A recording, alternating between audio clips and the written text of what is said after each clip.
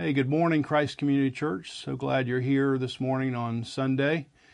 I wanted to let you know that this morning is Saturday morning while we're taping this, but you're seeing it on Sunday morning. And on this Sunday morning, the elders and the staff are getting together, some in the sanctuary, some by video, to pray together and to consider what we're planning on doing as we move forward. And I thought I'd take a few minutes here just to make some comments before we get to the sermon part of our worship service today. First of all, if you have any needs, physically, emotionally, financially, please don't hesitate to call the church office, and Carly will receive your message and get it out to the right person, or you can call your elder. They are happy to hear from you, and of course, we're going to be proactively contacting you all in many different ways. Probably the most frequently asked question that I get, and you have, and we have of our government officials, is when are we going to be able to meet again? And the answer to that question is, I don't know. I wish I did. I wish I had a magic 8-ball here in my desk and I could pull it up and tell you when it's going to happen, but we don't know. Our policy at this point is to continue to go by the governor's policy, and until he makes a change, then we won't have any change in what we do in terms of meeting together. Just listening to news, just like you all, it sure sounds like things are still shutting down. So I would think in terms of weeks rather than days. I wouldn't want anyone to think, hey, I think it's all going to be done by April the 1st. I think there's going to be another decision made that's going to extend this out. So I just would want you to have in your mind this is going to be several more weeks rather than just 1 or 2 more Sundays. But again, we don't know, so we'll be in contact with you, and you'll probably know when we do because we'll hear something together from the news. And I would hope that you would pray for our public officials, men and women. They have to make very difficult decisions that you might not like, that might be very painful, you might not agree with even, but we need to work together in doing our part to follow whatever their guidelines are. So we're trying to do that at Christ Community Church. We want you to be doing that at home. Another question that I get pretty frequently is about giving. And we realize that this moment is a particularly stressful moment financially for many people, businesses, and churches. Thankfully, we have paid off our mortgage, and we did that by your generosity in January of this year, so we're very glad about that. We've had a great capital campaign, and so we feel like in a general sense we're in a great place financially. Because of the stewardship and financial capacity of our elders and deacons, we have about a 4-month financial reserve surplus that we will be tapping into if that's necessary, depending on how long this coronavirus shutdown lasts. We are, as I said, meeting together this morning, and we'll be eliminating any discretionary spending of the church immediately. But probably our most pressing concern is the financial needs that we're going to have coming from the church and from the community particularly. So we expect, even though we're trying to shut things down financially here as much as we can, we expect a pretty big increase in requests for help in some way. And so the longer that the shutdown extends, the greater that need is going to be, and we're going to try to answer that in the best way that we can. Currently, just in terms of what we've been doing this week, and you may not know this, I think it's helpful to know, is that we're currently helping deliver food every weekday to families in Royal Palms. And we also have a partnership with what Liz Cooper has done with our El Cuerpo ministry. We have a partnership with UNCW Latino Alliance, and they are sending out boxes of food to families. So we've helped them send out 150 boxes of food through Nourish, North Carolina. We're also helping to deliver daily school lunches to 14 other Hispanic neighborhoods. Yesterday, some of our volunteers were out at Royal Palms, and they were delivering food door to door to the families there in that community. And one of the moms there, who has 2 students in our tutoring program, said those people are like angels on the earth to us. So we are grateful to be God's hands and feet at this particular moment. And as you can imagine, as we interface with these people, a lot of questions come up, a lot of needs arise. A lot of these folks are people that live paycheck to paycheck. So we're going to have an increase of needs as we continue to go through. Our hope is that you'll continue to give to Christ Community Church. The easiest way for you to do that is online. So you go to the church website, and there's a tab there that you can give and just give through the website. If you're not comfortable with that, you can send a check through the mail, obviously. And then there are a few people, and I would put myself in this category as well, that we have some financial stability and ability, and I would ask on behalf of the church that those folks would give above and beyond what they're giving right now to help cover expenses that aren't going to get covered in this time by the church, and also to help people who are in need. I want to just say thank you, because you all have been so generous, and that's put us in a great position right here. And I think God would expect something from us in that way, and we're trying to do our best to steward our current resources for the church and our staff, as well as the many people in the community that we'll be in touch with over the next month or two. Finally, we're looking into additional ways to connect, just like this, video or Instagram or other social media platforms.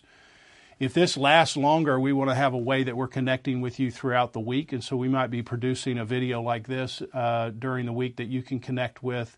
There'll be some things that I'll be doing, and you should look for those this coming week, and there'll be an email sent out to you to tell you how you should connect or what time you should anticipate something coming to you in that way. So thanks to Ty and Will Cooper and Philip Varveris and Carly and all the people that are making that happen, because if they were relying on me to do it, I'm kind of in the smoke signals ability. So we are very, very grateful that they have that kind of capacity and ability. This morning, I am not preaching, but we had asked Sam Kennedy to come in probably 4 or 5 months ago to preach for us, and I thought it was good to keep him on the schedule. Most of you know Sam. He's a good friend of mine. He was in the Young Life Club that I helped lead when he was in high school at Hoggart High School, and he was also a person who lived in my house while I was on the Young Life staff here for a few months as he began his staff time here, and then he became the area director for Young Life. And as you know, he then moved to being on staff here at Christ Community Church, and then last year, about this time last year, he told me he was going to move to being the RUF director on the campus of UNCW. So we're very proud of Sam. Most of you are very used to Sam. We've already heard his message, and he's got a great message for you this morning from the book of Exodus. So before we begin that, I want to just read one passage of Scripture here and want you to pray with me. In Luke chapter 24, there's a lot of confusion that's happening in the lives of the disciples. Jesus has died. He's been reported to have risen again. Not everybody believes it. And the disciples and some other people are huddled into a room together. And the scripture says this: as they were talking about these things, Jesus himself stood among them, and he said to them, "Peace to you." So that's the phrase that I want us to focus on here in our prayer, is that in the midst of confusion, in the midst of a lot of circumstances that are outside of our control, in the midst of a lot of internal chaos that you may be experiencing, Jesus can come into your life and say, peace, peace to you. So let's pray together. Lord, we are praying for that peace, the peace that passes understanding. We need you to penetrate the walls of our hearts, our minds, our souls, and come in and breathe this word of peace to us. Would you strengthen us? Would you help us know how to continue to spur one another on, to encourage one another? Would you give us wisdom on knowing how to help people who are in great need? Would you give us the discipline to slow down and to realize that you are still sovereignly in control of all things? Would you give us your peace, we pray, in Jesus' name. Amen. Welcome to everyone who's watching from home or wherever you are. My name is Sam Kennedy. I'm the campus minister for RUF at UNCW, and it's a real honor to be here preaching and teaching God's Word this morning, and I hope that wherever you are, you were able to take some time out of your day and rest and maybe gather together with your family. We were able to watch Paul's sermon in our house last week, and we had just like a little family worship time. So I hope this is restful and helpful and encouraging for you. The passage that we're going to be looking at this morning comes from Exodus chapter 2, verses 23 through 25, and Exodus chapter 6, verse 2 through verse 9. If you have your Bibles with you, you can take a minute or pause and grab a Bible and find it, and then we'll read this scripture together. This semester in RUF, we've been going through kind of the history of the covenants that God makes with His people. And the way we've been talking about covenants with the college students in RUF is saying that covenants are God's way of defining the relationship with His people, letting them know who He is and who they are and where they stand in relationship to Him and how they can expect Him to act in their behalf. And this morning, we're going to be looking at really the second big phase of God's covenant of grace that He makes with His people. The first was with Abraham in the book of Genesis. And that relationship that God has with Abraham is the template for relationship with God throughout the whole rest of the Bible. That God comes to His people and He says, if you will have faith in me, you will be counted righteous. And then we come to Exodus, which is the second book of the Bible, and we see that God has the promises that God makes to Abraham to make a great people from him, to give His presence to them and bless them, and then to bring them into a special place called the Promised Land. That two of those promises have really come true. Abraham's family has grown into this great nation, that God has blessed them and multiplied them, and they have been fruitful even in this land of Egypt, but they are actually stuck in Egypt, and that they aren't in the Promised Land. And so God comes and decides to rescue His people. So let's look at this scripture together, shall we? Exodus chapter 2, and we'll just read verses 23 and 24 and then skip over to Exodus chapter 6. This is God's word. It says, during those many days, the king of Egypt died, and the people of Israel groaned because of their slavery and cried out for help. Their cry for rescue from slavery came up to God, and God heard their groaning. And God remembered His covenant with Abraham, with Isaac, and with Jacob. God saw the people of Israel, and God knew. Turning to Exodus chapter 6, this is what it says. God is speaking to Moses here. It says, God spoke to Moses and said to him, I am the Lord. I appeared to Abraham, to Isaac, and to Jacob as God Almighty. But by my name, the Lord, I did not make myself known to them. I also established my covenant with them to give them the land of Canaan, the land in which they lived as sojourners. Moreover, I have heard the groaning of the people of Israel, whom the Egyptians hold as slaves, and I have remembered my covenant. Say therefore to the people of Israel, I am the Lord, and I will bring you out from under the burdens of the Egyptians, and I will deliver you from slavery to them, and I will redeem you with an outstretched arm and with great acts of judgment. I will take you to be my people, and I will be your God.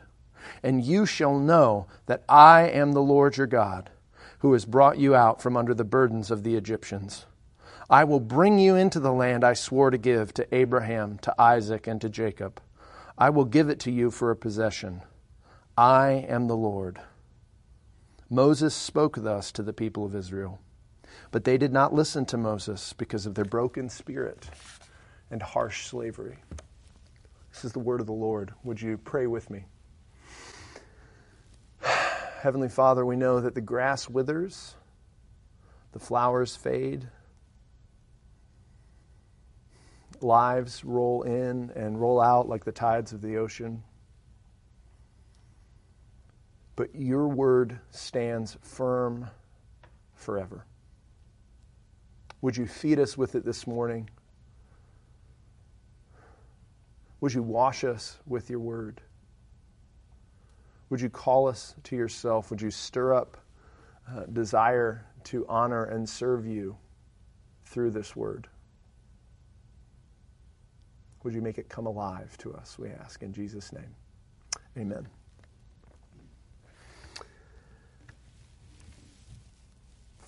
Mark Twain once commented that a man who carries a cat by the tail learns a lesson that he can learn in no other way.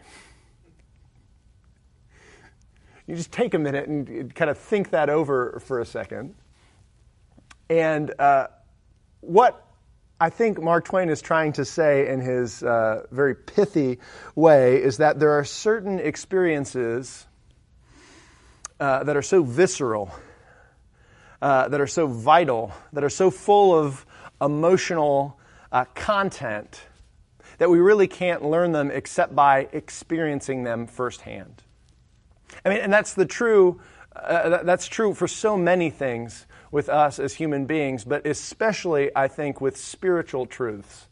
With spiritual lessons, we tend to be really leaky vessels. You've experienced this, I'm sure, that maybe you know God is good, you know God's in control, and you hear, let's say, a great, dynamic, biblical sermon on Sunday morning, and then by Monday morning, it all kind of fades away like the dream from the night before. We, as human beings, are really leaky vessels. And so we need to constantly be reminded of the truths of the gospel. We need to have them pressed deeply into our hearts so we don't forget them. And often we need to have those truths walked out on the road of our lives so we can really believe it and live according to what we've learned. And so this morning, the truth that God is going to teach to us, and the truth that he taught to his people Israel, is the truth that God is at his best when things are at their worst. When people are desperate, when the situation is dark, God's light shines brightest. The lesson that God wants to show his people is that there is no situation that is so chaotic that God cannot move into it and bring order to it. There is no misery that we will face in this life that is deeper than God's mercy. I wonder, do you believe that? I mean, right now, in the midst of the quarantine and the social distancing and the panic and the fear about this virus, do you really believe that? Do you really believe that things cannot get so bad that God cannot redeem them? Do you believe that God is actually bigger than this situation? And maybe you do believe it, but maybe you're having a hard time remembering it. And my hope for us this morning is we'd be able to look at this passage and be encouraged and reminded that God is bigger, that God is greater, that God is better and mightier than anything that we will face in this world, and that his promises will stand, that they always come true, because our God is a remembering and a rescuing God. So I want to look first at God's faithful rescue of his covenant people from three different angles. First, I want to look at our situation. Second, I want to look at the response of our covenant God. And then third, I want to see the Redeemer that God provides for his covenant people. So first, let's look at the situation of God's covenant people. And I just want to ask, when you're stuck, when you have nowhere else to turn, what do you do? When all your options are exhausted, what do you do? Now, God's people were really, really stuck at this point. I mean, they had come into Egypt through the work of Joseph, who was working as kind of the CFO of the Egyptian empire at this time. They had come in from a famine, and then they had grown so numerous because God blessed them and promised to make them a great nation. And so that was coming true. And because God's promises were coming true, they faced opposition. The Egyptians were afraid of them and hated them, and so they enslaved God's people, and they put them into forced labor. And in fact, it got so bad at this point, and the people were becoming so numerous that they started enforcing infanticide. They would murder the firstborn children, murder all the male sons. And so they would throw them into the Nile. It was really, really bad. And in fact, you can see in chapter 6, at the very end, that last verse I read, verse 9, how bad it actually was. God's people were so stuck, they were so miserable, that when freedom was offered to them, they couldn't even reach out and grab it themselves. They were kind of like that character Gollum in The Lord of the Rings, which if you thought that you were going to get through a sermon of mine without a Lord of the Rings reference, you were totally wrong. Gollum, if you remember, is this creature who is so twisted by his desire for this ring of power. And he goes and lives in these caverns and catacombs under a great mountain. And he's been living in the dark for so long that anytime he sees the light, he shrinks back from it.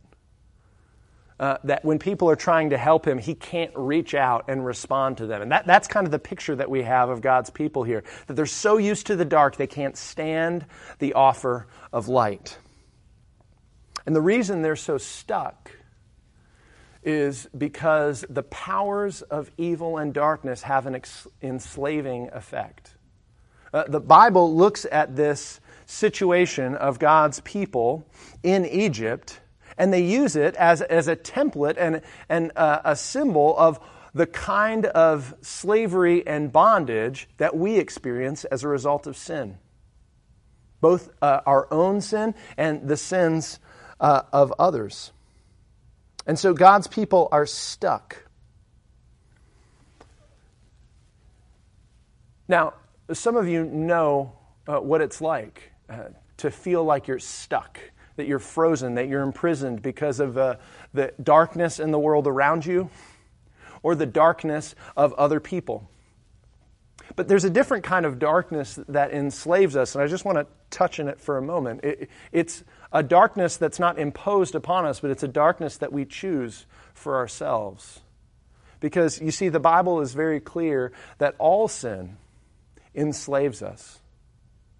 And that sometimes the slave masters that we choose for ourselves, they come to us promising life and freedom. There's a song by the band, the Avett Brothers, who would have been playing at the Azalea Festival in April, but now will not be.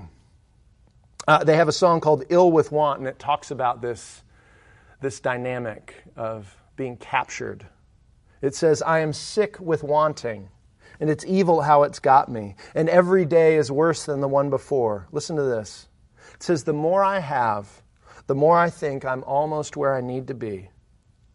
If only I could get a little more. And then he says, I need for something. Something has me. I wonder if you can relate to that. There's something that I think I need, and I'm sick with wanting it. And when I have it, it feels like I just need a little bit more to be satisfied. And that thing that I think I've grabbed a hold of to bring me life, that something has me. You see, the Bible is very clear that whatever it is in your life that you grant the power to bring you happiness, that thing has you. That all of us are slaves, whether we're slaves to God or slaves to work or slaves to the exciting experiences or the approval of other people. that those things have you. And the way that you can realize that they've got you is kind of in two ways. One, when you fail that thing. When you, let's say, if you're focused on making money and providing for your family, which is not a bad thing, but then the stock market crashes and it feels like your life is crashing. Well, now you know that thing has you. If you love going to work every week and kind of making deals happen and directing other people and building your business, and you love that sense of ownership and control and agency that you get to exercise at work. You love being creative and making things happen, and then that gets taken away from you because you have to sit at home for 15 days. And you feel like you're losing control of your life. Well, that's because being in control has you. And so the question that we have to ask ourselves is, when something has us, what can we do? And what the Israelites do here is instructive. They cry out and they groan. And I just want you to notice for a moment that this groaning that God's people experience, the groaning is a gift. That the groaning is God's Spirit working inside of them, allowing them to see the misery of their situation and to cry out to God. If God, in His mercy, decides to reveal something that has you caught in slavery, if He, in His mercy, has allowed those false masters to come up short in your life, praise Him. His grace is at work in your life, and He is drawing you to Himself. And so what you can do in those moments is you can cry out to God.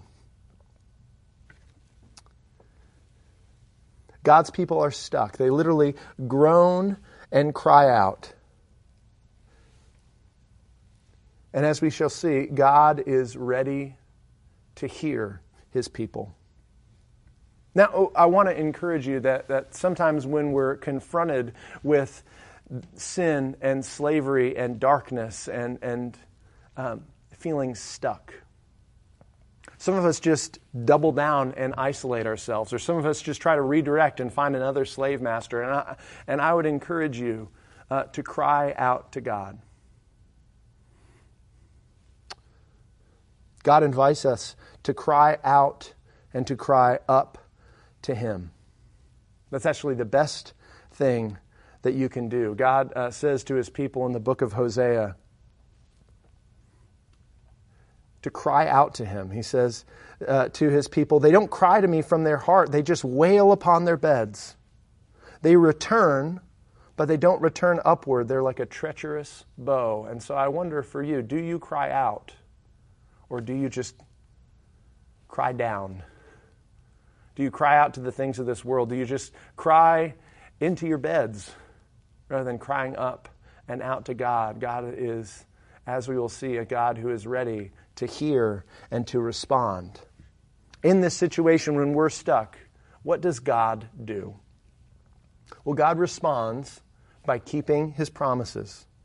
And what we're going to see is that God's actions flow out of His character. Everything that God does flows out of who God is. In chapter 6, God takes Moses aside and gives him a little sermon to prepare him for this great act of redemption that's going to happen. I just want you to look in chapter 6, the way God describes what's going to happen to Moses. God says, I am the Lord, which basically just means I am who I am. I am right now who I have been in the past and who I will be in the future. It's this statement of God's eternality, a statement of God's unchanging, dependable character. And just listen to how God frames this sermon. He starts by saying, I am the Lord. And then he lists these promises that he has kept in the past. He says, I appeared to Abraham, Isaac, and Jacob. I established my covenant with them. I've heard the groaning of my people. I have remembered my covenant promises. And then listen to this. I will bring you out from under your burdens. I will deliver you from your slavery. I will redeem you with outstretched arm and with great acts of judgment. And I will take you to be my people. I will be your God, and I will bring you into this land. God says, this is the name that you need to remember me by. I am who I am. It's the Hebrew word Yahweh. God is saying, I am who I am. And he's bookending all these promises, this statement of his purposes and his plan with these two anchors of his unchanging character. As if to say, I am the same one that did this in the past, and I will continue to be the same one in the future. God is telling us we can make judgments about God in light of our circumstances, or we can choose to make judgments about our circumstances in the light of God's unchanging character.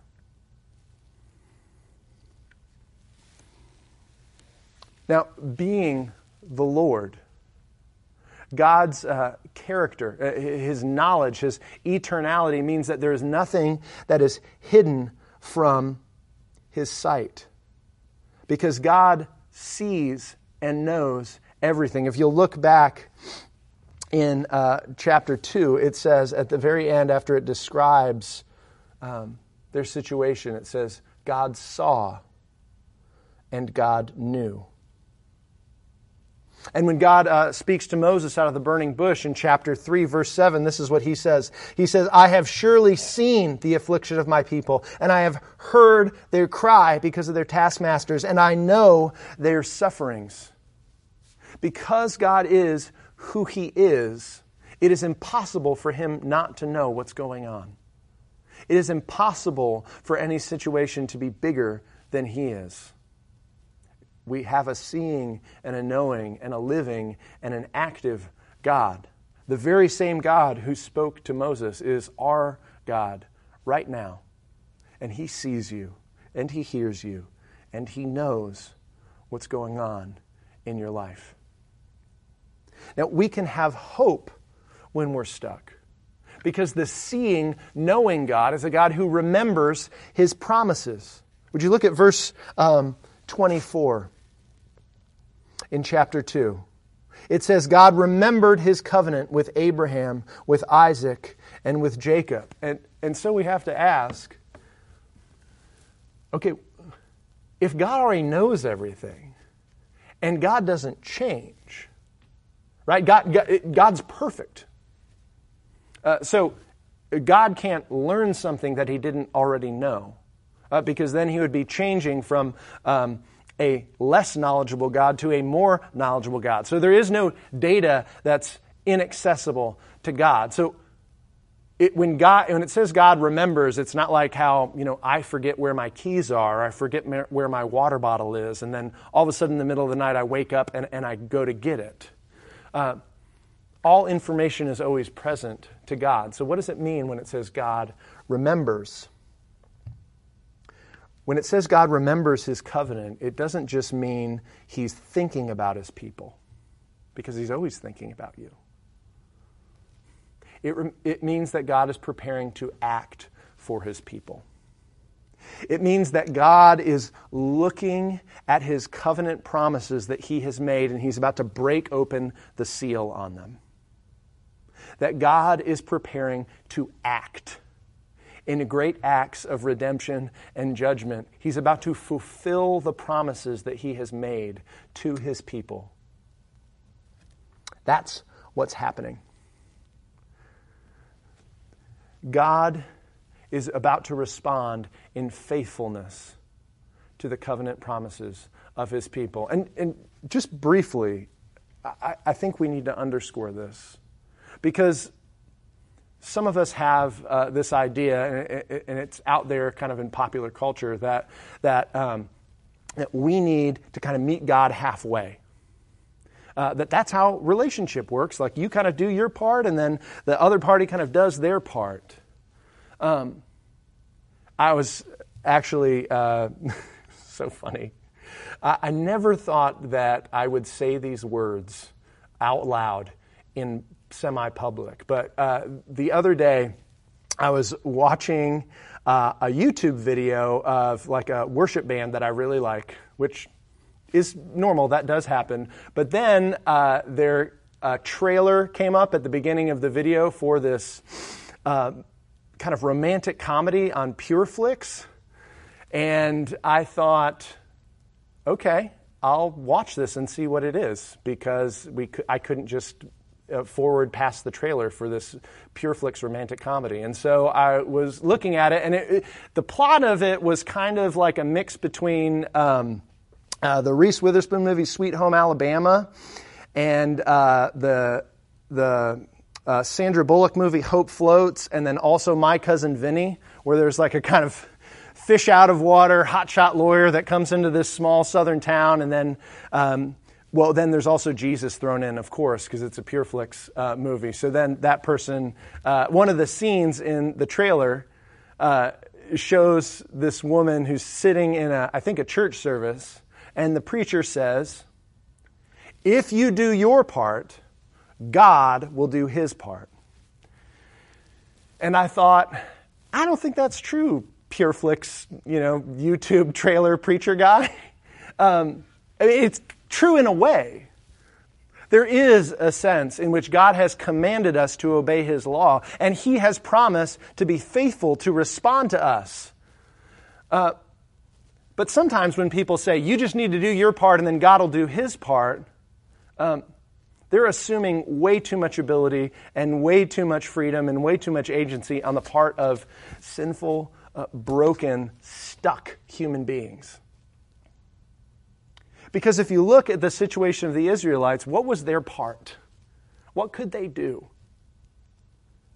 All they could do is cry out. They couldn't get up and walk to God because they were stuck. When you are stuck in sin, when you are stuck in darkness, when something has you, the Bible describes that as being dead in sin. But the good news of the gospel is God looks at a people who cannot do their part, who cannot get up and walk to God, who have no ability, who are in the grave. And God speaks to the dead, dry bones of a people who are stuck in darkness in a situation that they cannot get out of. And he says, live. Come to me. Breathe. And he makes us alive. And he calls us to himself, and he calls us out of darkness. Your part is to be needy. Your part is to cry out to God and to ask him to rescue you. And when you do that, what does God promise to do? Well, he promises to be faithful to his covenant. He promises to rescue a people for himself, to be their God, to never leave them or forsake them, to fight their battles for them, and in the end, to bring them home into his presence, into a land where there is no more dying or crying or sickness or pain. Do you believe that? Now, the way God brings his people out of slavery is instructive for us. And just briefly, I want to look at that as we finish. Here in Exodus, we see the first time in covenant history this little wrinkle of God rescuing his people through a redeemer, through an appointed covenant servant named Moses. You see, because we are so stuck, because we can't get to God on our own, we actually need someone to stand in for us. And that's what Moses does. Moses stands in for the Israelites when they're stuck in slavery, when they don't even know if they can believe the promises of God. Moses believes for them.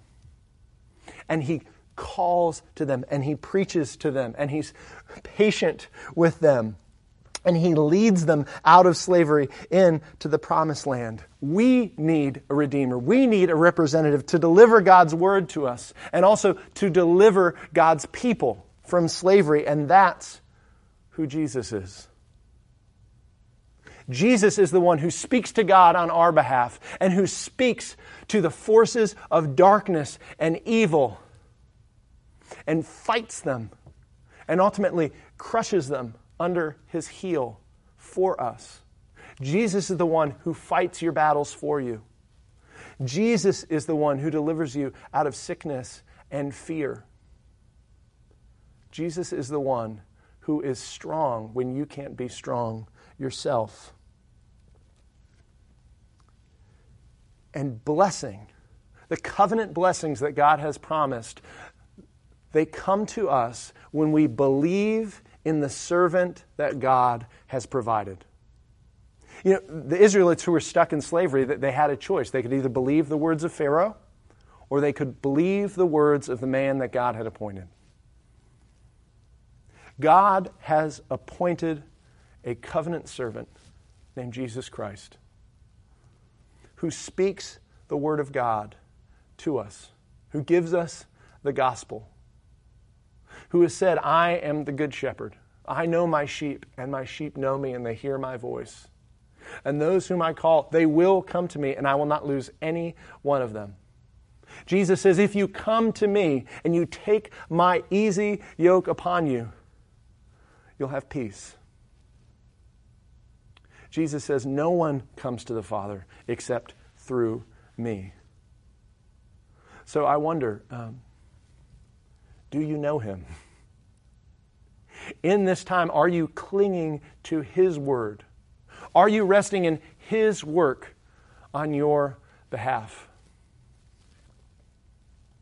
Jesus is an even better Redeemer, an even better mediator than Moses. I mean, Moses was terrified. Moses didn't even make it into the promised land himself because he didn't always obey God's word. But Jesus was made like us in every way. He knows what it's like to suffer. He knows what it's like to be tempted.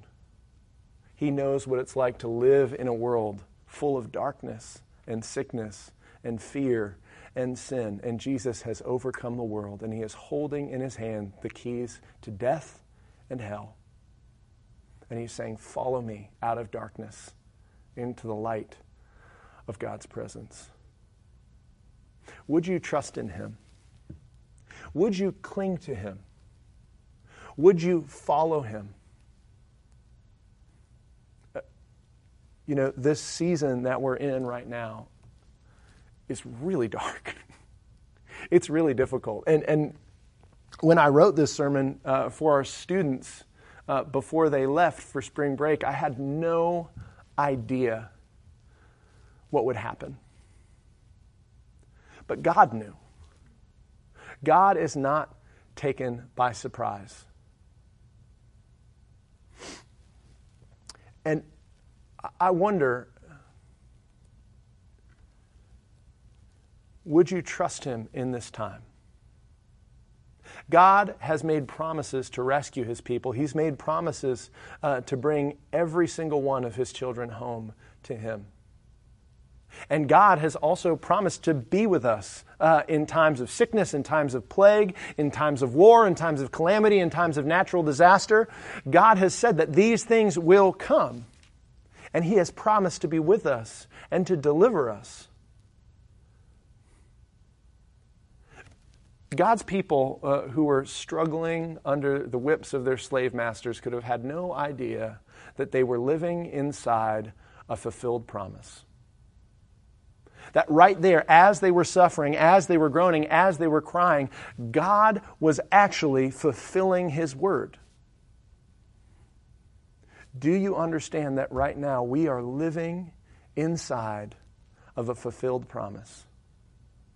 That God is working right now to rescue us. And even, I hope, to call people out of darkness, to call people out of unbelief, to call people out of selfishness and shallowness and callousness and pleasure and vanity, to believe in Him, to trust in Him, to realize that life and death are at stake, and they're very real, and eternity is real, and grace is real, and the Scriptures are real, and God is real, and Jesus has conquered death. We have an empty tomb and a risen Savior who right now is praying for us and gathering His people to Himself. Do you believe that?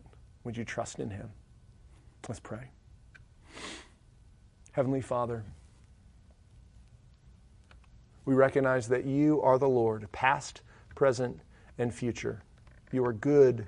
You are holy. You are powerful. You hold our lives in Your hand. Lord, would You remember Your people? Lord, would You rescue Your people? Lord, would You give us eyes to see and ears to hear the words of Jesus calling to us? And would You write Your law on our hearts so that we could be faithful to do everything You have put in it, to be obedient to You in the midst of a crooked and depraved and dark generation. Lord, may we shine like the stars. Help us. We ask in Jesus' name. Amen.